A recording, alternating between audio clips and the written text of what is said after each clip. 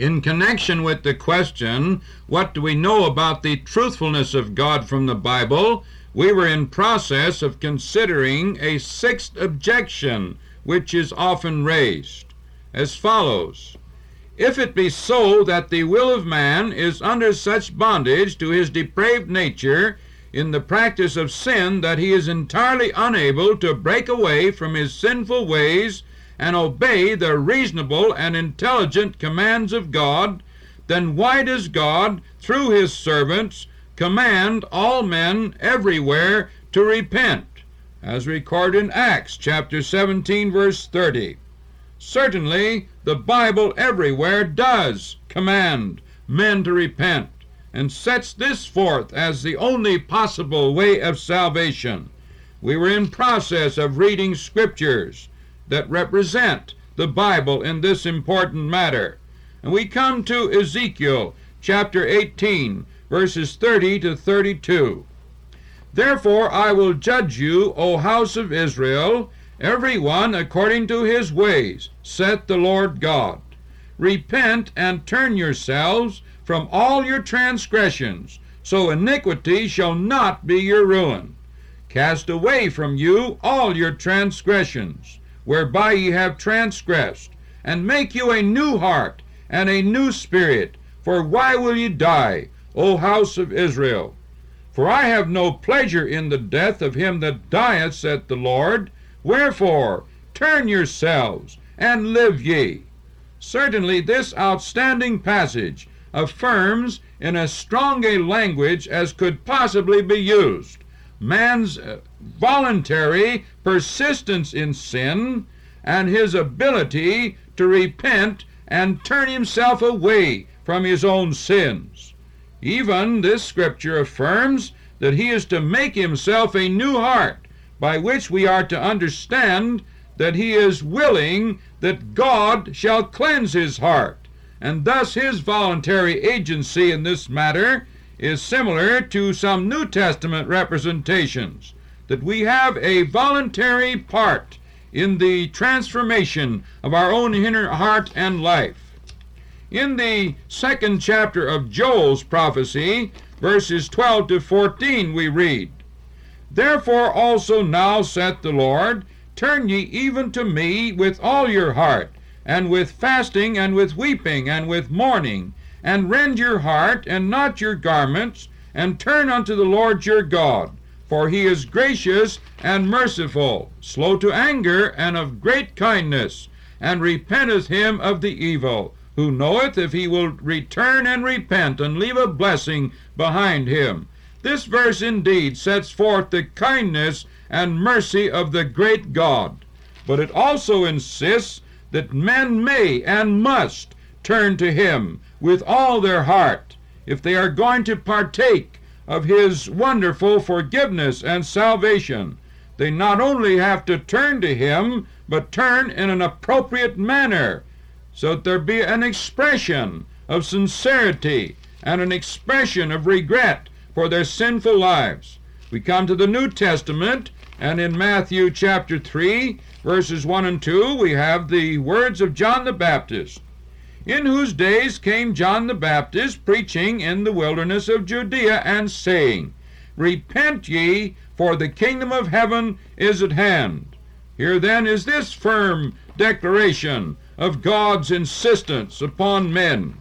But our Lord Jesus also went forth with the message of repentance, as we have already alluded to. But in Mark chapter 1 and verse 15, we have these words, Now after that John was put in prison, Jesus came into Galilee, preaching the gospel of the kingdom of God, and saying, The time is fulfilled, and the kingdom of God is at hand. Repent ye, and believe the gospel. So if people are to be reconciled to the kind and loving God, and come under his righteous and happy domain, there is no other avenue except their own repentance and an exercise of faith in the death of the Lord Jesus. The 12 apostles, similarly, were sent forth by our blessed Lord to proclaim repentance. We read in Mark chapter 6 and verse 12, And they went out and preached that men should repent.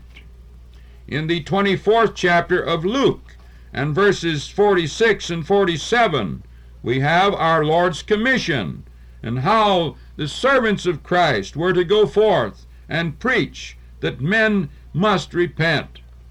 And said unto them, Thus it is written, and thus it behooved Christ to suffer, and to rise from the dead the third day, and that repentance and remission of sins should be preached in his name among all nations, beginning at Jerusalem. So there was this twofold message that the servants of the Lord were to go forth with. They were to preach repentance and remission of sins, or repentance unto remission of sins, repentance being the gateway of salvation. And certainly how ridiculous to go forth with this message if men were not able to repent. And the very fact that the Lord Jesus did send his servants forth with this message certainly should be a declaration that men are able to repent. Peter, on the day of Pentecost, preached, as recorded in the 2nd chapter of Acts, verse 38. Then Peter said unto them, Repent and be baptized every one of you in the name of Jesus Christ for the remission of sins, and ye shall receive the gift of the Holy Ghost. Paul's commission was to go forth and preach repentance. This commission is narrated in the 26th chapter of Acts, and verses 16 to 20. But arise and stand upon thy feet, for I have appeared unto thee for this purpose, to make thee a minister and a witness both of the things which thou hast seen, and of those things in the which I will appear unto thee, delivering thee from the people and from the Gentiles, unto whom now I send thee. Notice now his commission, to open their eyes, and to turn them from darkness to light, and from the power of Satan unto God. Thus far it is man's actions, is it not, in repentance, that they may receive forgiveness of sins, and inheritance among them which are sanctified by faith that is in me. Whereupon, O King Agrippa, I was not disobedient unto the heavenly vision, but showed first of them Damascus, and at Jerusalem, and throughout all the coast of Judea, and then to the Gentiles, that they should repent and turn to God, and do works meet for repentance. So the apostle was insistent upon men turning from all sin. He preached in Athens, as we have affirmed, and recorded in the 17th of Acts, verses 30 and 31. And the times of this ignorance God winked at, but now commandeth all men everywhere to repent, because he hath appointed a day in the which he will judge the world in righteousness by that man whom he hath ordained, whereof he hath given assurance unto all men, in that he hath raised him from the dead. And then at Ephesus it is recorded in the 20th chapter of Acts, a record of his preaching there. And in verse 21 he said that he testified both to the Jews and also to the Greeks repentance toward God and faith toward our Lord Jesus Christ. And we cannot but comment that in verse 24 this message of repentance and faith is declared to be the gospel of the grace of God. These passages are overwhelmingly convincing that the Bible commands all to repent or be forever lost. Behold, now is the accepted time. Behold, now is the day of salvation, Paul wrote in 2 Corinthians 6:2. There is great urgency. It is affirmed that the goodness of God leadeth thee to repentance, as in Romans 2:4. Nowhere is it taught that in the normal course of God's dealing with men in salvation, that they are unable to repent. It is indeed stated that in a number of cases where men had trifled with the grace of God, that special restrictions had been placed upon the mercy of God for good and wise reasons. It is also made clear that there must be a heavenly willingness to forgive sin if repentance is going to avail anything. Thus Jesus said, No man can come to me except the Father which hath sent me draw him, as in John chapter 6 and verse 44. Esau repented but found no favorable response in his father Isaac. Judas also repented, but his doom was sealed by the very treachery of his apostasy. Whether or not man is able to repent of his own volition should be answered by the fact that the Bible everywhere commands men to repent. The fact that God commands man's repentance and employs every facility to induce man to repent, from the moving pleadings of the great heart of God to violent judgments and warnings, this should be proof enough that men are able to repent. It would be a terrible indictment against the sincerity and justice of God if he should command man to do something that man was utterly unable to do, and then send men off to endless punishment for not doing what he was unable to do. In Revelation 3:19 and 20, the resurrected Christ is pictured as standing at man's heart door, seeking admittance.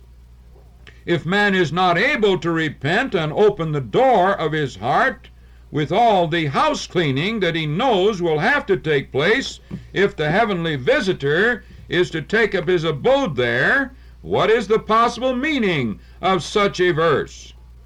God, out of his great heart of love, beckons man to be reconciled to him.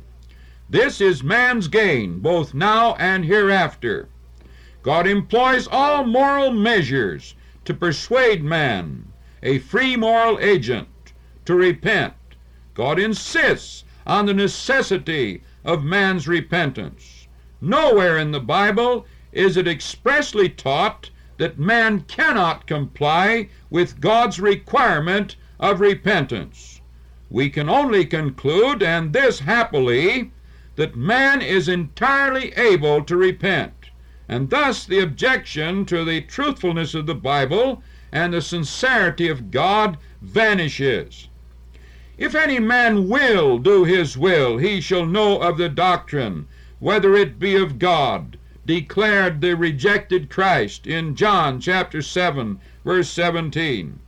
It should be noticed from our Lord's life that when men rejected his grace, he respected their sovereignty over their own actions, and did not seek for other reasons back of their wills.